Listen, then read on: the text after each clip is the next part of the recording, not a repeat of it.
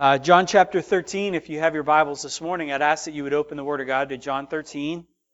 We're going to cover this amazing chapter today. Truly just overwhelming statement of who Jesus is as we talk about this today. There is I've titled the sermon "The Great Picture of Love" because that's kind of what we see here as we get to the end of Jesus' life. But I'm going to share a story first, a true story, to open up and begin to build an illustration into the text that we're going to read. In the late 4th century A.D., there was a young teenage boy who left his home early one morning to go play on the western English coastline with some friends on the beach. He was a nominal Christian boy who was from a very prominent English family. And this day, particular day, when he rose before everybody else to go play on the beach, it would prove world-changing. Irish pirates scoured the western English coast that day, and they took the boy and his friends captive. Later, he would be sold into slavery in Ireland. For over 6 years, he was thrust into servitude under a harsh master by the name of Milcú. Working in the fields with sheep and dogs, he noted the Irish pagan worship practices and slowly began to learn to pray in the harsh and reality of his own solitude. At first, his prayers would be for freedom. They would be for material comforts. But later, as a young man, it led to a prayer life consistent with a deepening love for who Christ was and a new burning passion in his heart. An opportunity for freedom led him back to England as a young man, where he thought he would resume his life of self-fulfillment and self-entitlement. But shortly after arriving home, God arrested his heart to serve his captors with the gospel of Christ. In a dream, he even heard the people in Ireland cry out to him, saying, "O holy youth, walk with us once more." He had to give up his life and his wealth for those who needed Christ most. After training, he went back to Ireland, and 12 times he faced death, including being kidnapped again for a harrowing 2 weeks. Little by little, the pagans in Ireland came to Christ. A church was formed. He served them, and he loved them, and he continued to form one community of faith after another on this island that we know today as Ireland. That man named Patrick never left Ireland again. He died having started 200 churches, training men, women, and people for ministry that would later spread across all Europe as new converts would leave Ireland to take the gospel to places that we know today as France and Italy and Eurasia. All because this man chose to surrender his life and serve in love those who needed Christ the most, even if they were people who hated him the most. And that's the story of St. Patrick's Day that we don't often get. And yet, I love St. Patrick's Day because it's a reminder to me of what great servant love, evangelism, and church planting looks like. I actually took a church planting course when I was in seminary, and Patrick of Ireland was one of the models that we used with regard to how to plant churches and starting communities of faith in pagan communities and pagan cultures. But simply because God arrested his heart and gave him a heart to serve people in love. The Gospel of John is often referred to as the Gospel of Love, and John is often referred to as the Apostle of Love because of how he refers to himself. He never refers to himself in the first person. He wrote, if you notice when you read the Gospel of John, anytime he refers to himself, he never refers to himself as John. He always refers to himself as the one whom Jesus loved. And he added emphasis on that love, a very special kind of emphasis in the Gospel of John that you don't read in the other synoptic Gospels of Matthew and Mark and Luke. You get a sense of Christ's love in all the Gospels, but John's Gospel gives us a tremendous, detailed, passionate view of the love of Christ and everything that love means for you and I. So let's begin reading John 13 together today, kicking off in verse 1. This amazing picture of love. And here's the deal. We are now in the last day of Christ's life. We're entering into the last day of Christ's life. As we enter into Thursday evening and then Friday, we know what happens on that Friday. John 13:1. Now before the feast of the Passover, when Jesus knew that his hour had come to depart out of the world to the Father, having loved his own who were in the world, he loved them to the end. During supper, when the devil had already put into the heart of Judas Iscariot, Simon's son, to betray him, Jesus, knowing that the Father had given all things into his hands, and that he had come from God and was going back to God, rose from supper. He laid aside his outer garments, and taking a towel, tied it around his waist.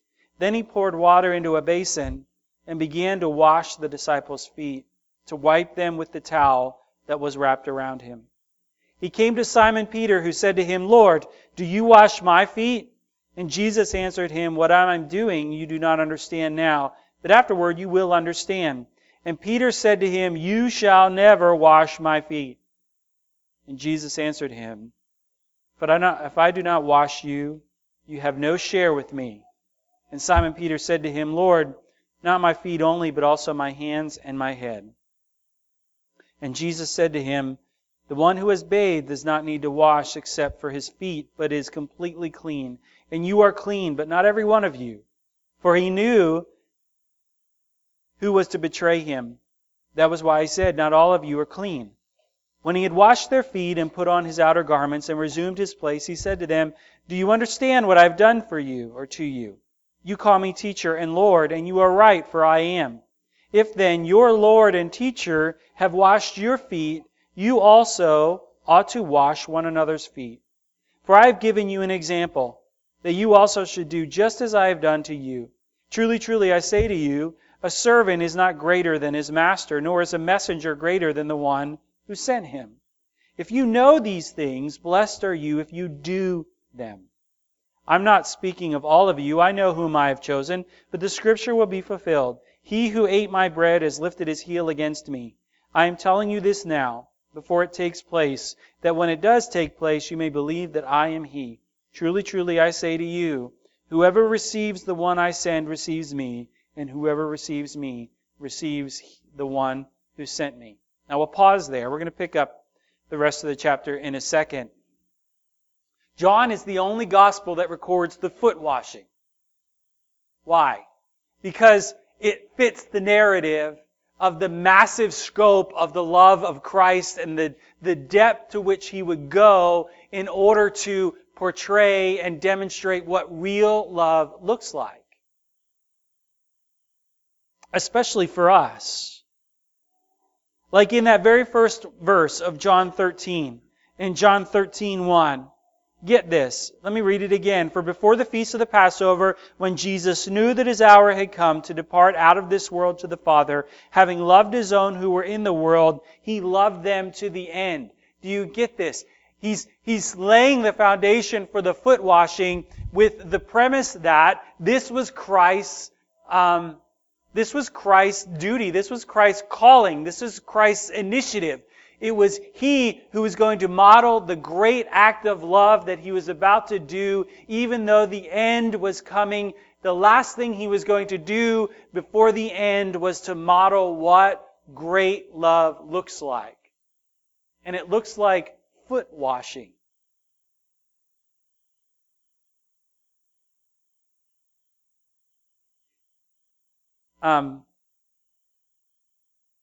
Author Eric Swanson of Cru, which used to be called Campus Crusade for Christ, which I still always call Campus Crusade for Christ, he put it this way.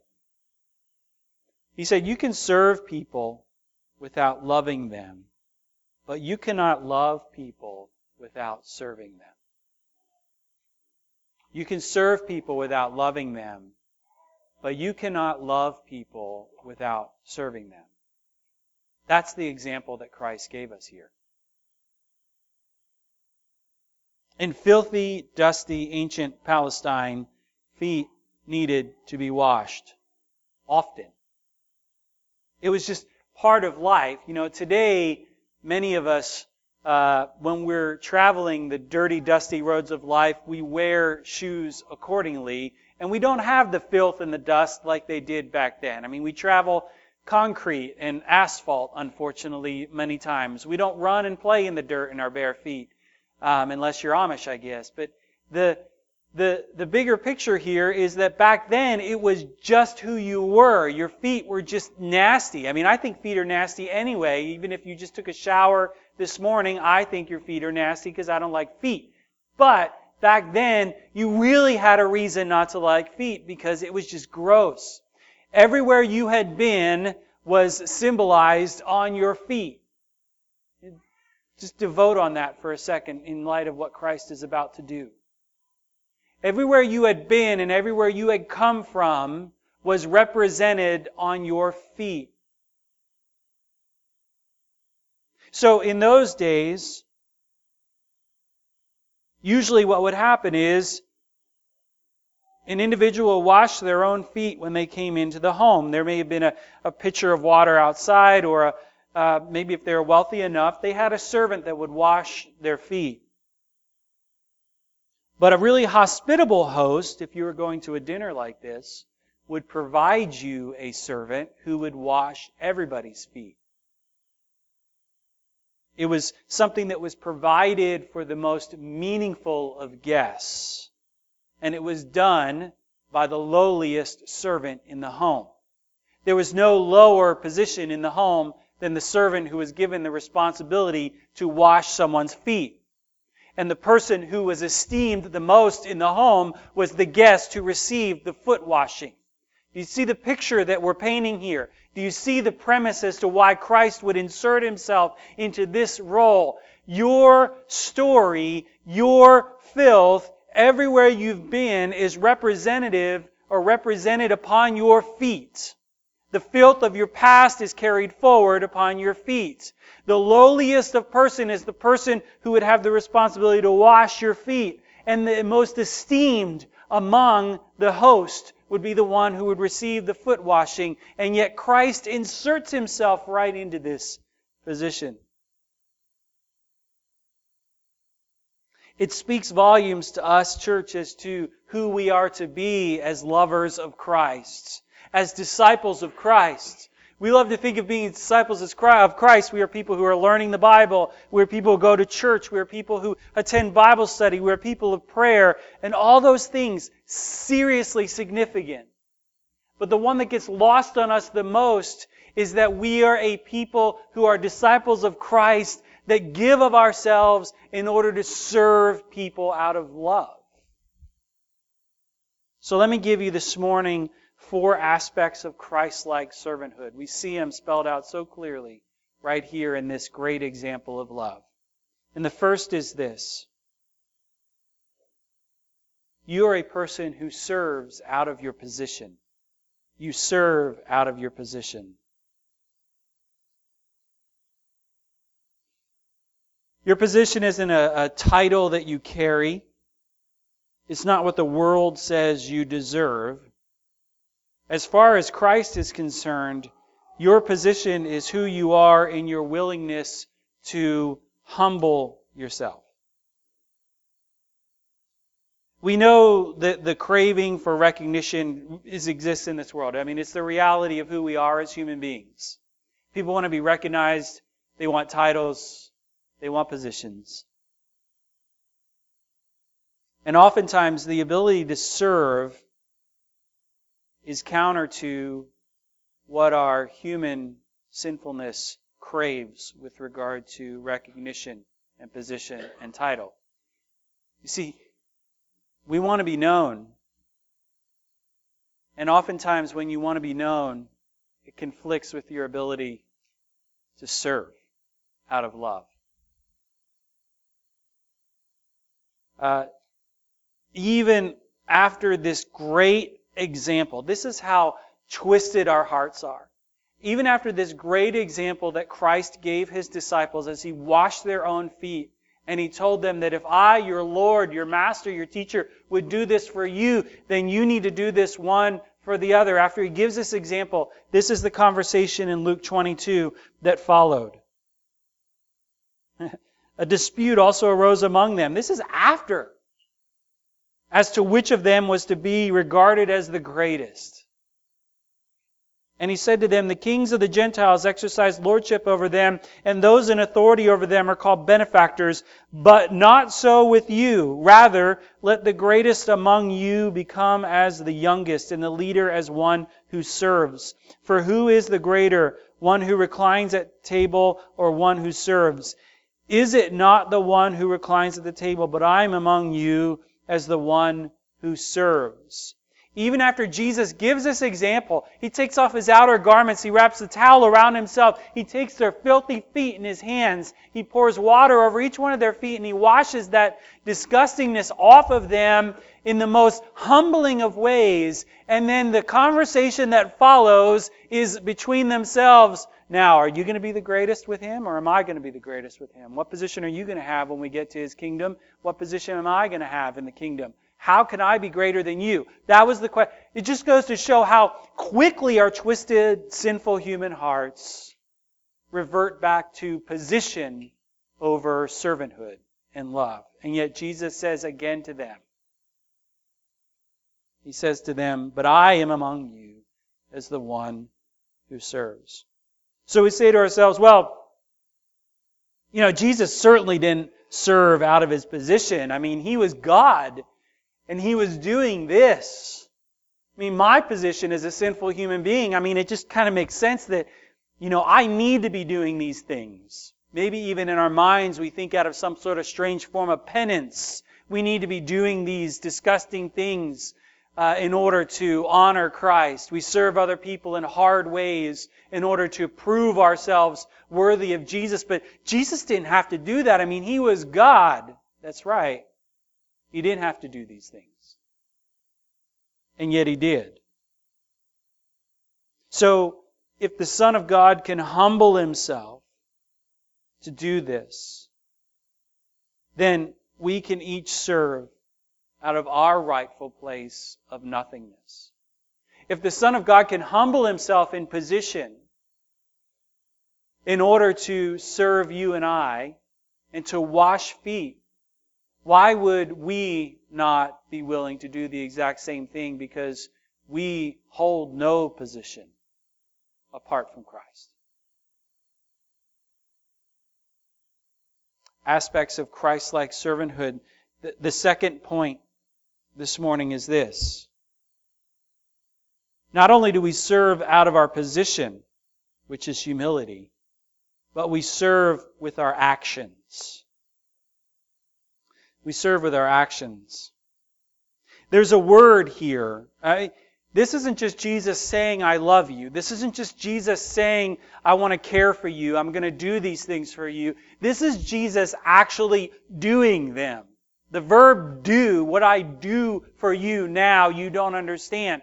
This is an active action with regard to the kingdom of God. This is not just sitting back in church and taking in. This is not attending a church in order to receive and be fed. This is not about being a Christian in order that you can be recognized. This is about a Christian walk, being a disciple of Christ that prioritizes doing. Doing. Saying you love without the willingness to give of yourself is not a Christ-like faith at all. Let me say that again. Saying you love without a willingness to give of yourself is not Christ-like faith at all. True love has hands and feet. Listen to what James says when describing what real faith looks like. He says in James 2, verses 14 to 17, "What good is it, my brothers, if someone says he has faith but does not have works? Can the faith save him? If a brother or sister is poorly clothed and lacking in daily food, and one of you says to them, 'Go in peace, be warmed and filled,' without giving them the things needed for the body, what good is that? So also faith by itself, if it does not have works, is dead." Sometimes being hands may mean merely resting, taking those hands and resting them on another person's shoulder while they sob. That's serving another person. Sometimes being feet means taking those feet and walking with someone through the fire of their life. Sometimes it means taking those feet and hands and actually carrying somebody through the fires of life. In our frail humanity, we can't serve every single person, which as a pastor, I'm just being transparent with you, hurts me the most. You wish you could fix everybody's problems. You wish you could provide the perfect solutions for every fire that everybody is experiencing. You can't be everything to everybody. But I do know this. The person you choose to be hands and feet to, their life will be impacted forever.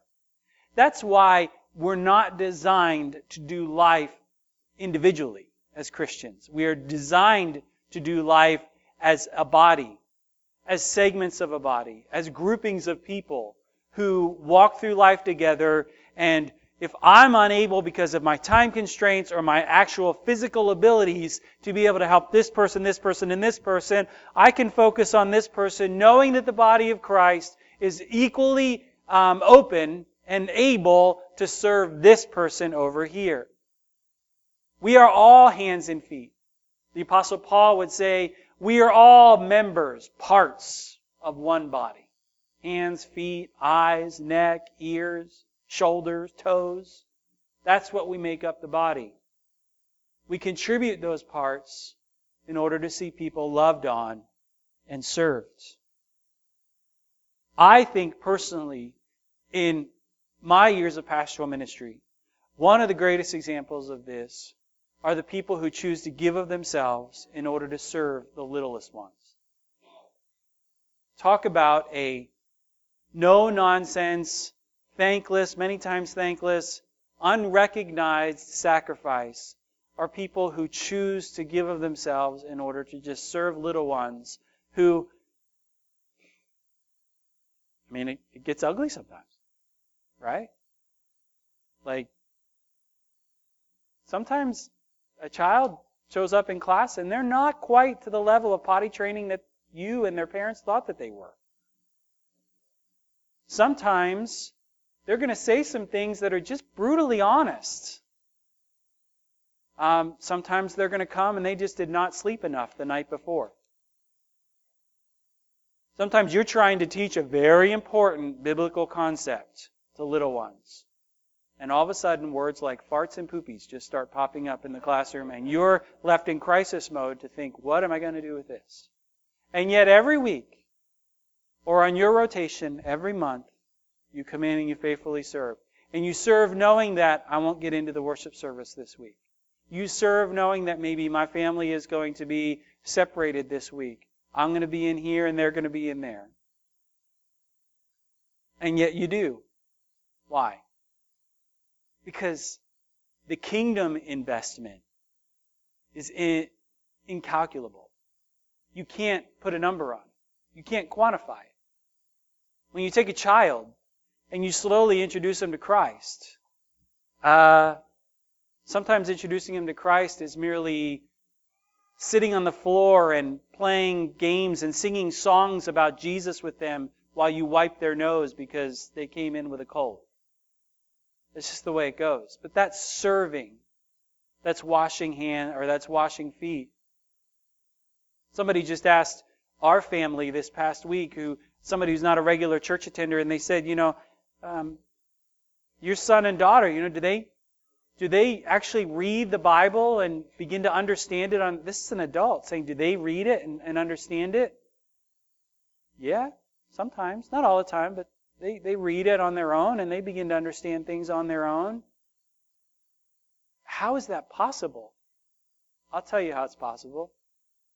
Because since the day my boy was knee-high to a grasshopper, since the day, it was his second week of life was the first time my son went to church. And since that day, there was a man named Ed Caberna. And when Ben was just half invisible. And Mr. Caberna took our Ben every week. And if he was fussy, he would pick him up and he would carry him. And if Ben was good, he would sing songs with him, or they would teach Bible lessons. But what Mr. Caberna's greatest, while Mrs. Caberna was the one who did a lot of the Bible study teaching and stuff, Mr. Caberna's greatest skill was to be able to get any fussy child to quiet down. Is that right, Mindy? I mean, like it was a gift from God. The man would touch a child and he would stop crying. And if you're a man, that's a real gift. But he was so faithful. And I remember when it was time for, Ben's getting a little embarrassed now. It was time for Ben to be potty trained. Remember this conversation? Mr. Caberna was the one that says, he was the one that reminded us, you're waiting too long now. The boy needs to stop pooping his pants. But why? He loved Benjamin. He loved him. Gave of himself. We have people in this church that are doing that. And I just want to take a second to recognize them. Pam's going to come forward, and we want to say thank you to these. It just made sense that during a message like this, these people would be noticed, because they're going to leave this worship service in a few minutes, some of them, and they're going to go right back in there with those little ones giving of themselves. So I'm going to mention these names, and what I want you to do is I want you to come up. Pam has something for you on behalf of our children's ministry, and I want you to line up along the front here. You can start down at the far end here, okay? These are people who are serving in your church, either on a part-time or regular basis. Little ones. Sharon Williams, Brittany Beislein, Ramona Davis, Raquel Cornacchio, Christine Beislein, Sabrina Merrill, Samantha Groff, Kayla Jones, college student, Natine Patrick, Angela Beard, Abby Mosier, serving in nursery this week, and another college student, Tracy Landis, Rachel and Jason Cornacchio, Chad Hershey, Andy Weber, Madonna Spate, Nancy Patrick, I think she's serving this week too, Connie Madden. Our ministry leaders in children's ministry are Jackie Hershey, Mindy Snyder, Elizabeth Yance, Miss Pam here. And we have youths that are being, or in my cousin Vinny's case, youths that are being trained. And they serve faithfully alongside these workers as well. Felicity Yance, Caitlin Weber, Maddie Morrison and Olivia Morrison, Annie and Ben Snyder,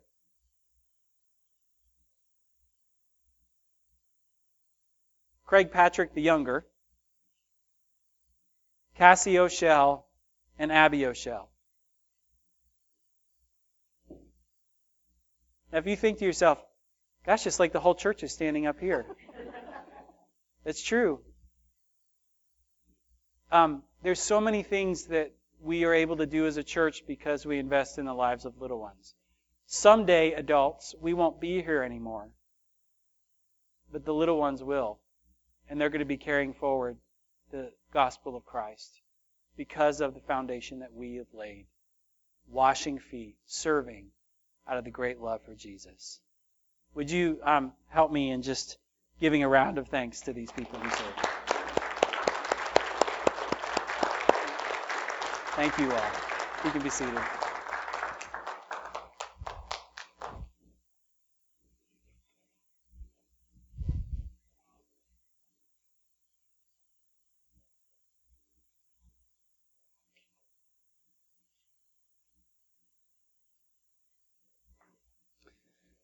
So servanthood. We serve because we love. We serve out of our position of humility.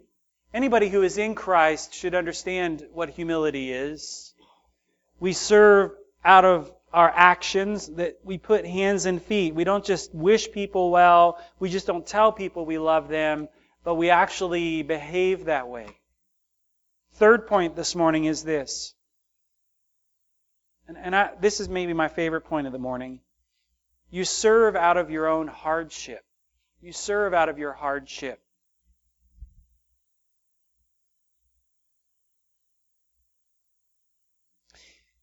One of the greatest distractions or obstacles to giving of ourselves in service is often our focus upon our own difficulties and our own hardships. We think that we are incapable of giving to another. We think that we are incapable of serving another person because of the limitations in our own life. Our heart is broken. We are not financially capable. Whatever the reason may be, we can think of our own hardship as the limitation to being able to give of ourselves to another, to serve them in love. And it can't be. Because when you think about the Lord Jesus, the last acts committed by Him prior to His betrayal and His arrest were centered around serving and giving. Here, He washes their feet. Like hours away from His arrest, a day away from His death, and yet He's doing this.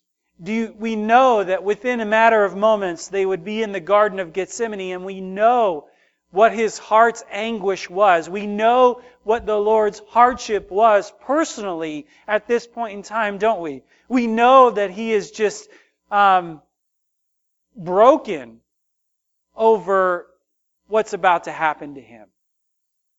And yet out of this anguish, out of this hardship, the Lord still chooses to get down on His hands and knees and take His disciples' filthy feet upon Himself and wash them in order to model what love looks like. Why would our hardships be any different? Why should our hardships be an excuse to not serve Christ? Doesn't it make more sense as a believer? Doesn't it seem that we could have even more impact if we were open to serving out of our hardships instead of avoiding service because of our hardships? He washes their feet. Later, He would heal the ear of the one who was arresting Him and had his ear cut off. Lastly, He would give His everything by volunteering His life on the cross. And as He does these things, certain words ring in our ears. Like John chapter 15, we think about this. When the Lord said, "This is my commandment, that you love one another as I have loved you. Greater love has no one than this, that someone lay down his life for his friends."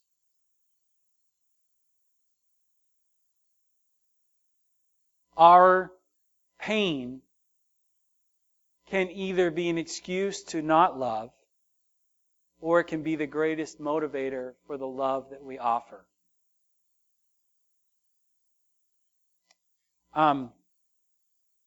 Just to be fair, I should use my Annie as an example too. This week, my Annie tripped and fell in our family room, and unfortunately, she caught herself on our wood stove. She burned her hand pretty bad. And I would probably say, just based upon what I was hearing, it was the worst pain she had experienced in her life up to that point. And the pain led her to lash out things start coming out of your mouth when you're in that level of pain.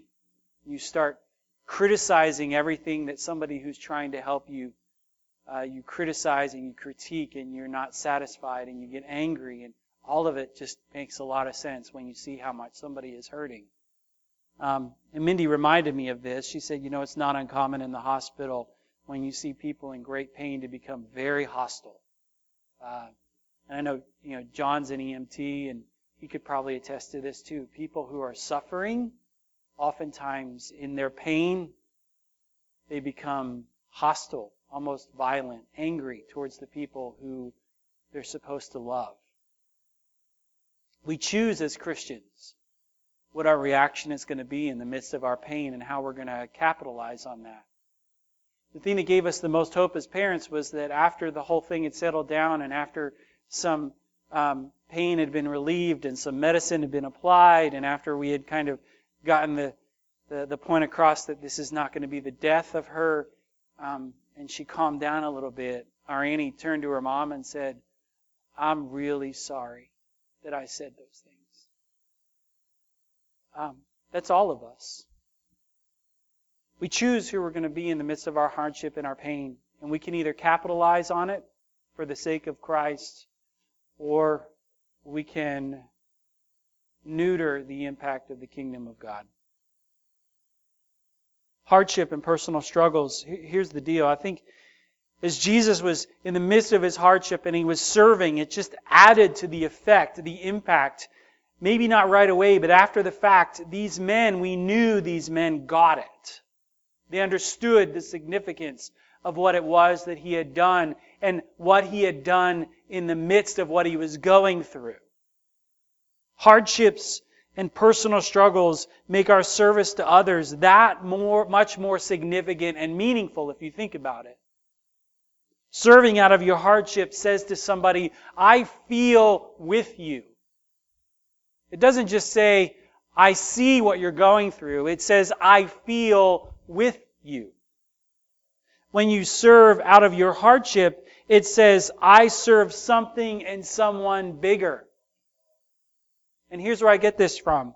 Look at Paul's statement in Ephesians 6, verses 5 to 9.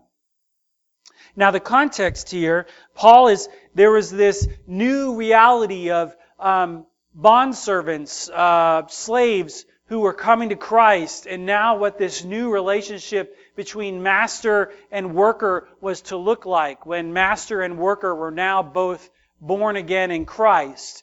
And Paul says these words, "Bondservants, obey your earthly masters with fear and trembling, with a sincere heart, as you would Christ, not by the way of eye service as people pleasers, but as bondservants of Christ, doing the will of God from the heart, rendering service with a good will as to the Lord and not to man, knowing that whatever good anyone does, this he will receive back from the Lord, whether he is a bondservant or is free. Masters, do the same to them, and stop your threatening, knowing that He who is both their master and yours is in heaven, and there is no partiality with Him." I love that.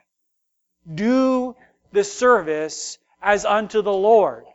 You're not doing it for your earthly master. You're not doing it out of duty. You're doing it out of a love for Christ, out of a love for the Lord. When we serve people in our hardship, it says to them that there is something in my life that's even bigger, even more important, even more significant than my situation, than my circumstance, and than my pain.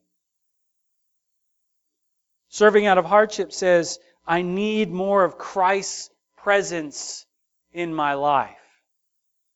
When you serve somebody out of your hardship, you're saying, I need more of Christ's presence in my life. And when we serve others, we invite more of Christ into our lives. Last point this morning is this. We serve out of our position of humility. We serve with actions and not just words. We serve out of our own hardship. And lastly, we serve for the purpose of witness and sanctification. Big fancy word, sanctification. I'll get to that in a second. We serve out of our witness and our sanctification. Jesus gives a honest statement here of connection between washing and regeneration and sanctification. Regeneration is when a person is born again. When a person is washed in the blood of Christ, they are at that moment regenerated. They are made into a new creation in Christ. They are justified in the presence of the Lord. It is when a person is forgiven in Christ, when they have by faith trusted in the forgiveness of Christ that comes on the cross, at that moment their status changes. They are now redeemed forever, eternally. And a process begins at that point. The process of sanctification. It's at that point that the Holy Spirit comes into a person's life and they begin they've been cleansed, all of them. But now a scrubbing begins to take place in a person. Because we are always, while we're on this earth, caught up in the flesh, right? I don't know a single Christian, aside from Joyce Meyer, who says that they're not a sinner anymore now that they're in Christ. We are all sinners, even after we have received Christ. But what we have now is the advantage of the Holy Spirit that sanctifies us, that convicts us, that shows us a more excellent way, that washes us as we go through life. It's our journey to be made and transformed more into the likeness of Christ. So Peter, the dude with the mouth shaped like a foot, again decides that he's going to rebuke the Lord, because I guess the first time he rebuked the Lord, I guess it went pretty well, that he should turn around and rebuke him again. Remember, he did it in Matthew 16 when he told Jesus that he shouldn't go to Jerusalem to die, and Jesus said to him, "Get behind me, Satan." Here he does it again. Jesus basically says, "Hey, Peter, give me your foot. Let me wash your foot." Peter pulls his foot back. "No, you, Lord, are not going to wash my feet." But I love Jesus' response here. It's different than Matthew 16. Matthew 16, he said, "Get behind me, Satan." Here, he says, "If I don't wash you, you're not clean." And Peter's response is beautiful. Peter says, "Well then, not just my feet, wash all of me." I love that. There's something clicking there in that statement. I don't know if he fully understood regeneration and sanctification, but Peter got something here. That if Jesus needed to wash him, Peter wanted not just his feet, he wanted the whole car wash. He wanted everything. He wanted the deluxe version. I want all of Jesus to wash me. And then Jesus says, "But if you've been washed by me, then it's just this part of you that needs to be cleansed." Because it's true in each one of us. If we've been regenerated in Christ, if we've been washed, if there's a time where you've been forgiven in Jesus Christ, you are cleansed. But there is the ongoing process of sanctification that is going to continually need some individual cleansing. My life and your life, they're both true. You may not want to admit it or not, but there's stuff in your life and there's stuff in my life that God needs to keep scrubbing so that I look more like Christ. The washing that Jesus is talking about here was the kind that leads to regeneration, spiritual cleansing, and the forgiveness of sin. Paul's words in Titus chapter 3 tell us this. He said to Titus, "For we too were once foolish, disobedient, deceived, enslaved by various passions and pleasures, living in malice and envy, hateful, detesting one another." That sounds like a quality life. "But when the goodness of God and His love for mankind appeared, He saved us, not by works of righteousness that we had done, but according to His mercy, through the washing of regeneration and renewal by the Holy Spirit."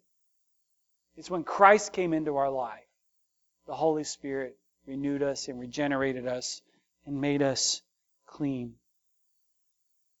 Bear with me just a few more minutes here because I don't want to leave this chapter undone. I want to read to you the rest of John's account here in John 13. The story goes on After Jesus washes their feet, in verse 21, after saying these things, Jesus was troubled in his spirit, and he testified, "Truly, truly, I say to you, one of you will betray me." The disciples looked at one another, uncertain of whom he spoke. One of his disciples, whom Jesus loved, was reclining at the table at Jesus' side. So Simon Peter motioned to him to ask Jesus of whom he was speaking. So the disciple, leaning back against Jesus, said to him, "Lord, who is it?" And Jesus answered, "It is he to whom I will give this morsel of bread when I have dipped it." So when he had dipped the morsel, he gave it to Judas, the son of Simon Iscariot. Then, after he had taken the morsel, Satan entered into him. And Jesus said to him, "What you are going to do, do quickly." Now no one at the table knew why he had said this to him. Some thought that because Judas had the money bag, Jesus was telling him, "Buy what we need for the feast," or that he should give something to the poor.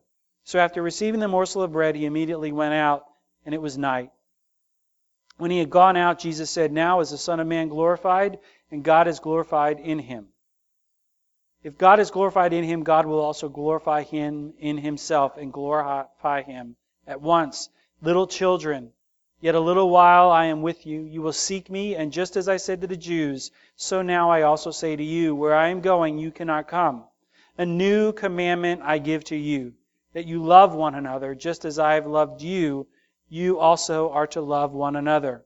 By this all people will know that you are my disciples, if you have love for one another." Simon Peter said to him, "Lord, where are you going?" Jesus answered him, "Where I am going, you cannot follow me now, but you will follow me afterward." And Peter said to him, "Lord, why can I not follow you now? I will lay down my life for you." And Jesus answered, "Will you lay down your life for me?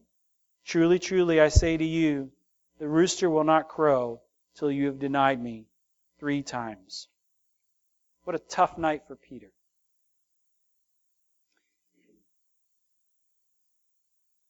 I want to focus, just as we close, on the profound words that we should all dwell on as a church.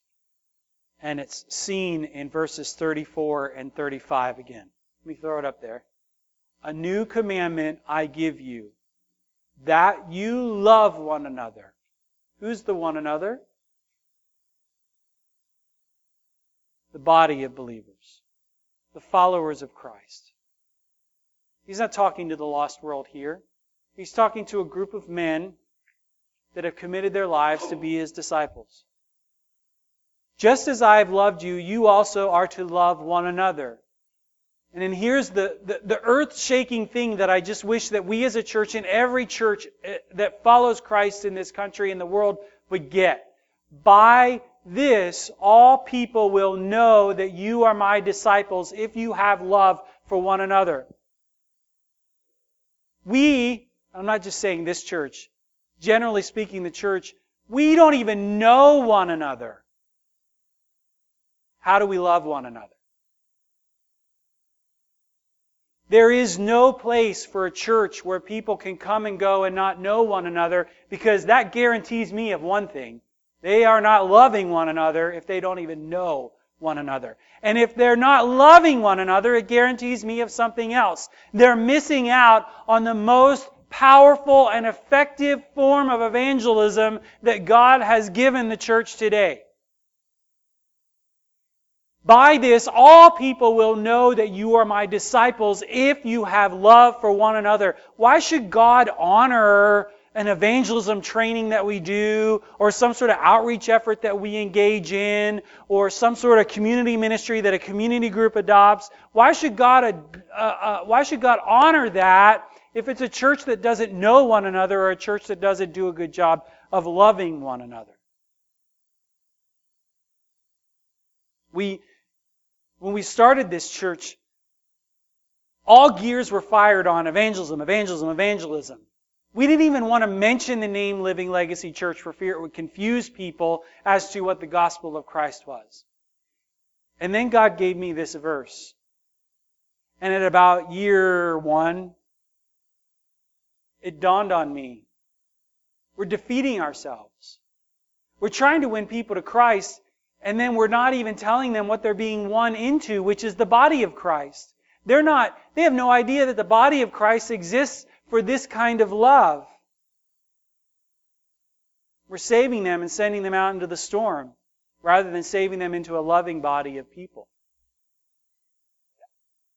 I don't pretend to know everybody's heart here, but I just want to challenge you with this morning.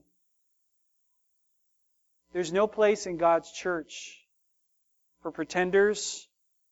There's no place in God's church for people living on the periphery. There's no place in God's church for spectators. We have to do life together. Love one another. That looks like serving one another. And when we serve and love one another, we look like Jesus. And when we do that, the rest of the world notices. This is God's economy. I don't know how this stuff all fleshes out. I need to diagram how, loving one another is going to cause people to come to Christ. I'm afraid I can't do a good job of that. I'm just taking Jesus at His word. If we love one another, serve one another, people, the lost world, will notice us as disciples of Christ.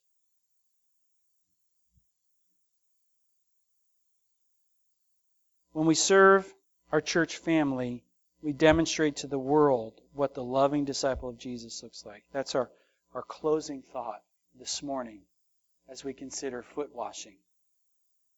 I'm not here to bash other churches' theology either, but I will say this. This text isn't a sacrament. This isn't a go instill foot washing as part of every worship service you do or every wedding ceremony you're involved in. It's fine if you do that. This text models for us the fact that loving one another is a dirty business, it's a sacrificial business, it's a humbling business, and it's a Jesus business. And we need to be about it. Let's pray together.